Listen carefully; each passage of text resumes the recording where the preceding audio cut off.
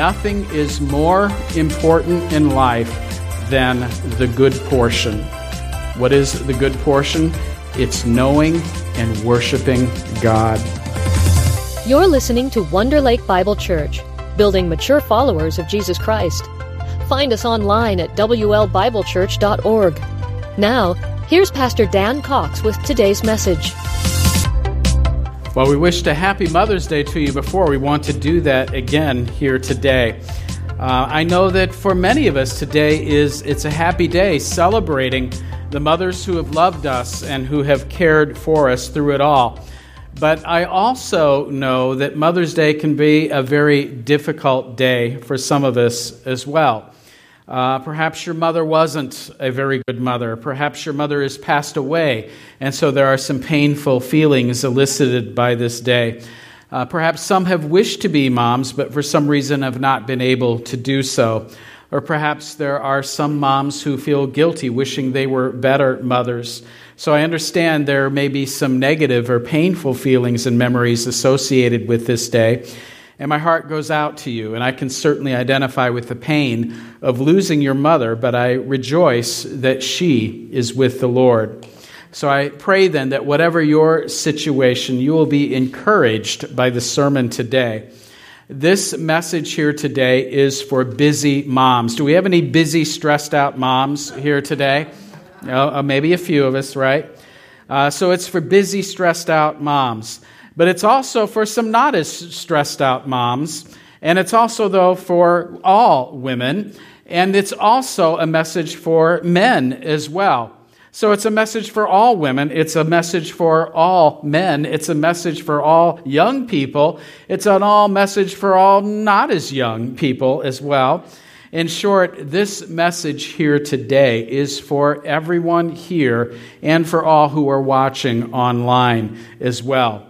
Our title here today is The Good Portion, and our text is coming from the Gospel of Luke, chapter 10, verses 38 through 42. And here is the key that I want us to take away from this here, is that nothing is more important in life than the good portion. What is the good portion? It's knowing and worshiping God. Nothing else. Nothing is more important in life than knowing and worshiping God. That which Jesus called the good portion in our text here today. So before we look at our text in Luke chapter 10, a little context here. This passage from the Gospel of Luke speaks of an incident in the home of Martha and Mary and Lazarus. Martha and Mary were sisters, and Lazarus was their brother. And they were friends of Jesus. They lived in a little village called Bethany, just a few miles east of Jerusalem. And tradition says that Martha was the oldest, that she was a widow, and that her sister Mary and brother Lazarus came to live with her. But there are 3 incidents that we know of involving them in the Scriptures. The first, then, is this story, which is a little bit earlier in Jesus' ministry, which we will read in just a moment.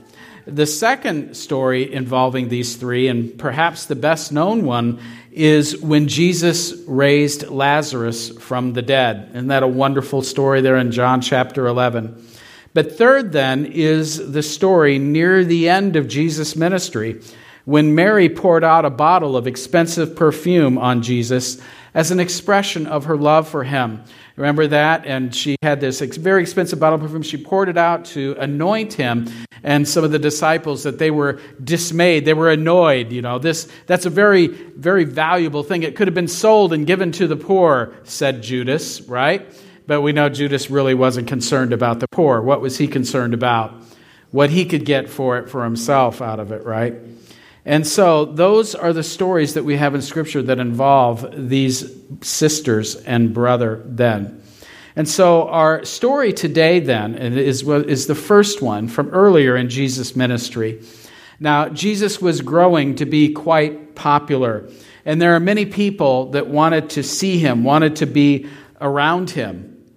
But as Jesus would eventually make quite clear, he wasn't really interested in big crowds for the sake of big crowds. What he was really interested in were people who would listen to his word and then act upon it.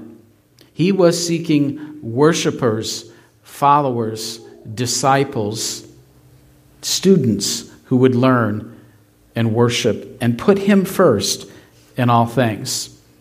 As he would tell the Samaritan woman at the well, he said, "The Father is seeking worshipers, those who would worship him in what? In spirit and truth," right? From the heart. You don't have to be in a particular place or engaging in certain rituals or traditions, but rather worship is something that comes from the heart, in the spirit. And it's also in truth.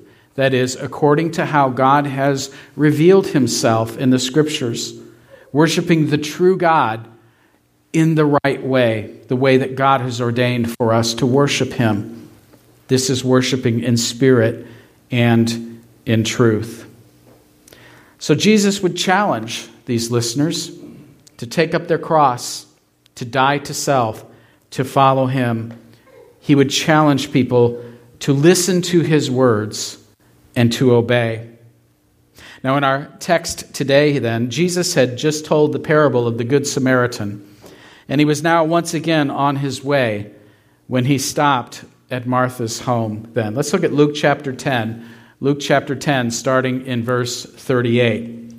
It says, "Now, as they went on their way, Jesus entered a village, and a woman named Martha welcomed him into her house. And she had a sister called Mary, who sat at the Lord's feet and listened to his teaching. But Martha was distracted with much serving. And she went up to him and said, 'Lord, do you not care that my sister has left me to serve alone? Tell her then to help me.' But the Lord answered her, 'Martha, Martha, you are anxious and troubled about many things, but one thing is necessary. Mary has chosen the good portion, which will not be taken away from her.'" So here we see then this welcome here.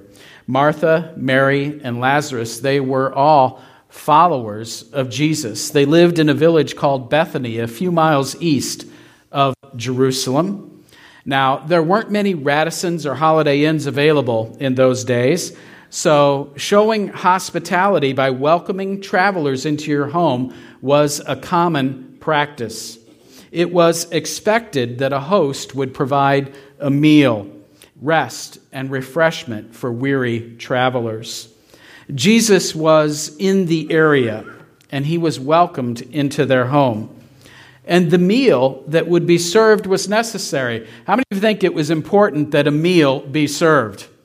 Absolutely. It was important, right? It needed to be done. But it wasn't the most important thing at that moment. You see, sometimes we can be so wrapped up in important things, maybe even necessary things, that we neglect the most important thing of all. So I wonder, as you are busy you're fulfilling your responsibilities and maybe even your ministry responsibilities, have you ever wondered, does God want what you do for him, or does he want your heart? Does God need you to do anything for him? Does God need me to do anything for him? He doesn't. He doesn't need me. He doesn't need you to do anything that we do. Now, that does not mean that he doesn't want us to do these things, right? But he doesn't need us to do these things. He wants us to do these things, But he wants something far more important than what we do. And that is what? Us, our hearts. He wants us to know him. He wants us to be in right relationship with him. He wants us to know his love and his grace. And yes, there are things that need to be done. There are responsibilities, but we have the privilege. We have the privilege of serving in those ways. But never should those things we do take precedence over knowing him, over our hearts. So in this story then, we see one woman, Mary, who understood what the most important thing was. And we see another woman, Martha, who did not understand what the most important thing was. We see two different focuses here in these women. One who had a focus on worship, and another who had a focus on work. Mary was focused on worship, while Martha was focused on work. So Mary's focus, worship. Her focus on Jesus, it was listening to his words. It was enjoying his company. It was worshiping him. Now, as I said, it's not that the work didn't have to get done. It did, and it would. But Mary understood that there was a time to put the work aside for a while and commune with Jesus, just sitting at his feet. She knew things needed to be done, but her focus was on Jesus, not on getting the work done first. Mary was a devoted follower of Jesus. She wasn't a casual follower. She was devoted to him. She wanted to listen to everything he had to say. She wanted to hear him, to be with him, to just be in his presence. Think about that. What a privilege was that to have Jesus in their home, to have the Son of God in your home. Can you imagine just having a little personal one-on-one time in the flesh with the Messiah, the Son of God, in your home? And where's Mary? Rightly at his feet, listening to him, communing with him. Did a meal need to be served? Of course it did, and it would be. But what was most important at the moment? The relationship and being with him. Mary understood that. Mary understood that. She had an attitude of worship first. And we would see, as we mentioned earlier, we would see that attitude of utter love and devotion first when she would take that bottle of expensive perfume and anoint him with it shortly before the crucifixion. Isn't it interesting? It just occurred to me as I was saying that there. Of these two instances here, we have Mary here who's pouring out her heart in love and devotion to Jesus. Two instances of that we see in Scripture here where she is doing that and she gets criticized for it. It's funny, that had not occurred to me until just right now, that in both instances where she is worshiping Jesus, she gets criticized. In this one by her sister. Second time with the bottle of perfume, what? By the disciples. What does that say to you and me about the priority of worship and what others may say? Doesn't matter what others may say, does it? What matters is our heart of devotion to the Lord. She had an attitude of worship, but Martha had a different attitude. She had an attitude and a focus of the work. She was pouring all of her energy into getting the work done that had to be done. She was busy serving Jesus and not just busy about it, but what? Worried and anxious about it. It's not just she was busy doing the work. She was what? See, it's not, the problem isn't that she was doing something. The problem is what? Well, first of all, that she was doing that instead of what she should have been doing, but also what spirit or attitude did she have about her as she was doing it? Worry and anxiety and stressing over it all because she had to make all these preparations. She had to get everything just right. Do we have anybody here who has to get everything just right all the time? Right? We do. Some of you are saying nope. Yeah. But we do have some. And by the way, is there anything wrong with different personalities? And some people who like to have everything just right and just perfect, and others who are a little more casual about it. Nothing wrong with that.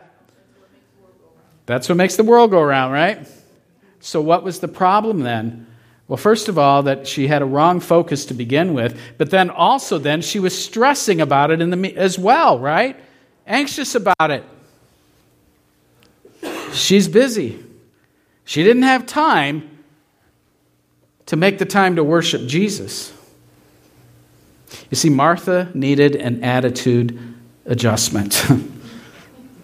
She was so busy attending to the details of what needed to be done that she missed the most important thing, what Jesus calls the good portion. The good portion. Martha didn't take the time to have that fellowship with Christ. She wasn't communing with him. And when she did speak to him, think about this for just a moment. You have the Messiah, the Son of God, in your home, and you're busy, anxious, fretting, stressing over getting everything right.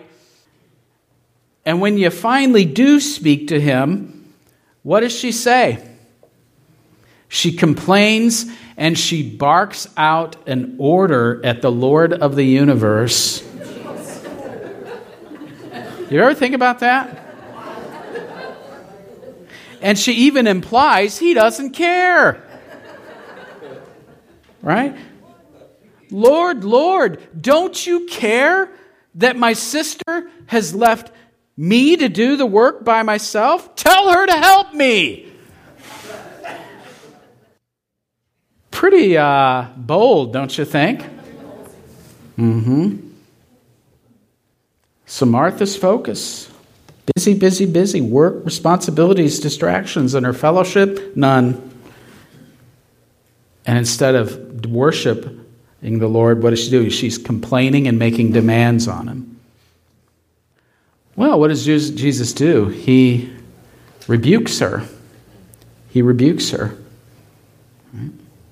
Jesus says to her, Martha, Martha, you are anxious and you're troubled about many things. But one thing is necessary.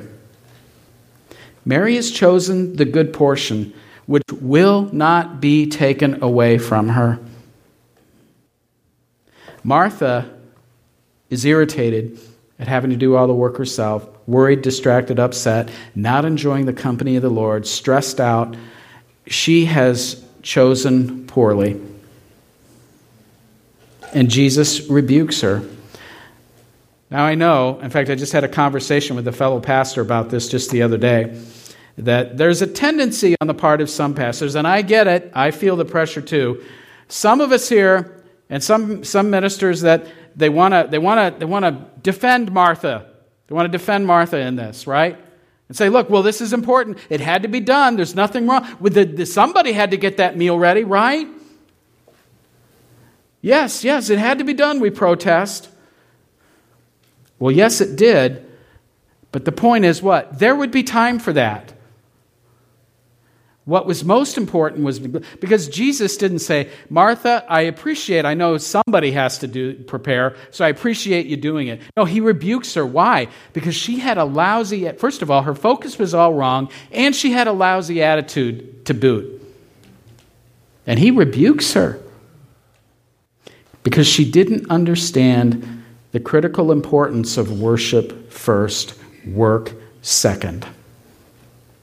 She did not understand the good portion. Remember, many of you have heard me say this before, but if some of you have not, I have to just remind you of the most profound lesson I think I received when I was given this wonderful gift of this trip to Israel that you gave me, and it's hard to believe that was like 7 years ago. Can you believe that was 7 years ago now? But in going there and walking where Jesus walked, literally, and seeing this, it's quite an amazing experience seeing these places and reflecting on the things, the events that took place there. But I had a moment to do some reflecting, and there was one of the leaders of the group who was giving a devotional message, and I had a chance to talk with him afterwards a little bit, and he said something that really that I needed to hear then. And I need to remind myself of it again and again. And I think there are some of us here that need to hear it too. And that was when he said, Dan, God doesn't need you, and he doesn't need anything you do for him. He just wants you. He wants your heart. And I think that was the most important thing I took. Oh, that's exactly what I needed to hear at that point. Because I was stressing out. I was getting this close to burning out. Focused on work. We got to do this. Responsibilities. And realizing, you know what? I'm not carrying this church. He is. And he doesn't need me to do it. In fact, I get the privilege of of knowing him and doing what I do. And you know what? It's the same for you and me too. That he doesn't need you, doesn't need me to do anything we do for him. He just wants our heart. And when he has our heart, are we going to do things for him to honor him? And absolutely we are. But the point is understanding where the focus is. First is worship. First is relationship. Then what we do. You see, Mary had chosen the good portion. I'd like us to reflect on that. What is the good portion? Well, the good portion is God himself. The good portion is God, knowing him. The good portion is listening to Jesus, focusing on him first. You know, it's better to commune with him than to be worried and upset about everything you have to get done. In Mary's case, she had the joy and the privilege of sitting at Jesus' feet, seeing him and hearing him directly in the flesh. Now, we can't commune with Jesus in the flesh like that, but we certainly can come into his presence and listen to him, can't we?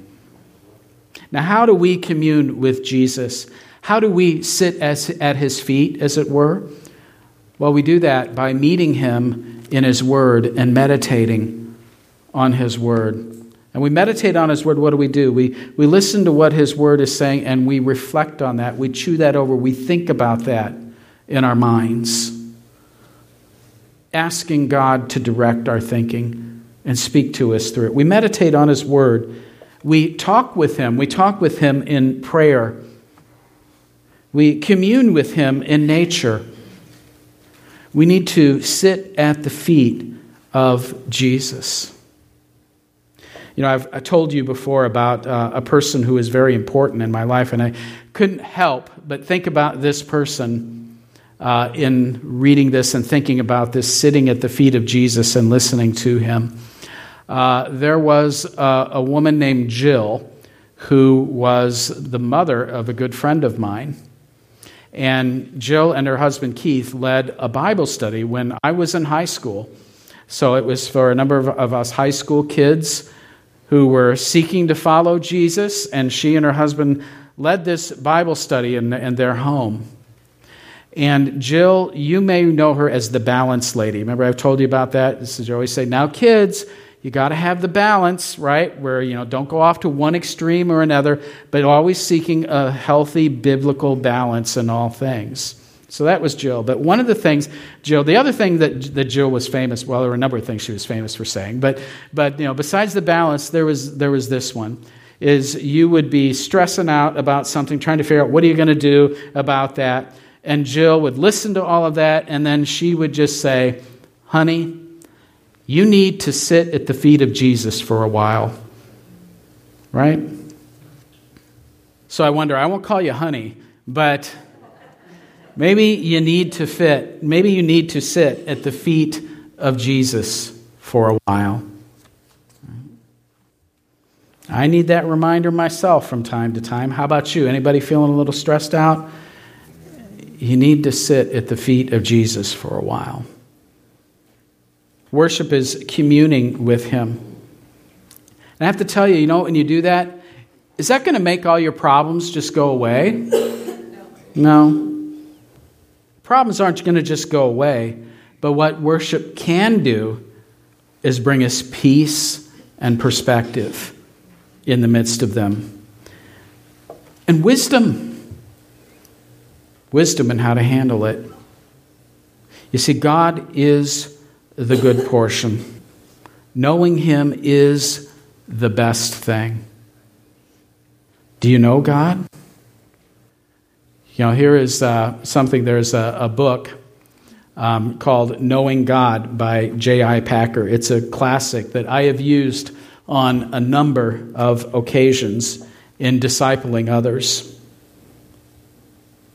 And there's just a couple of thoughts that I want to share with you on that, from that. The first concerns just the majesty and the grandeur of God and the pursuit of God. He really does in this book, he really does a wonderful job of just laying out for us how there is no greater pursuit in life than knowing God, is there? Because there is nothing and no one greater of all that exists than God. And so there is no higher, no loftier, no higher ambition or goal or endeavor or purpose or plan in life than to know God. And so Packer does a wonderful job of explaining to us or shedding some light, if you will, on just how grand and majestic and awesome God is. That word awesome has unfortunately become so common, and that anything and everything is awesome now, right? Like you find out, that bread is on sale. Awesome! Is it really awesome that bread is 10 cents cheaper? Nowadays it is. It might be, right? But I said I wasn't going into politics anymore here. So maybe something cheaper is good, right? But is it awesome? Does it strike you with awe?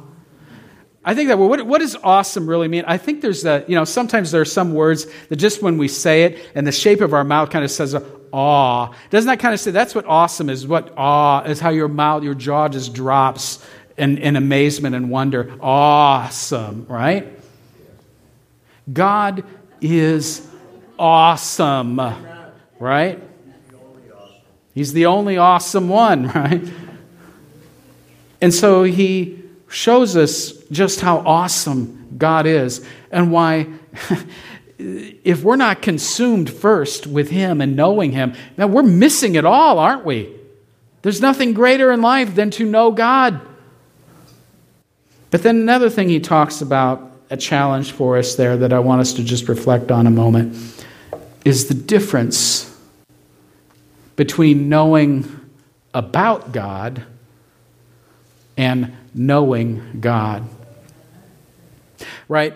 We can know a lot of things about God, but that doesn't mean that we truly know God, does it? There's a difference. What's the difference?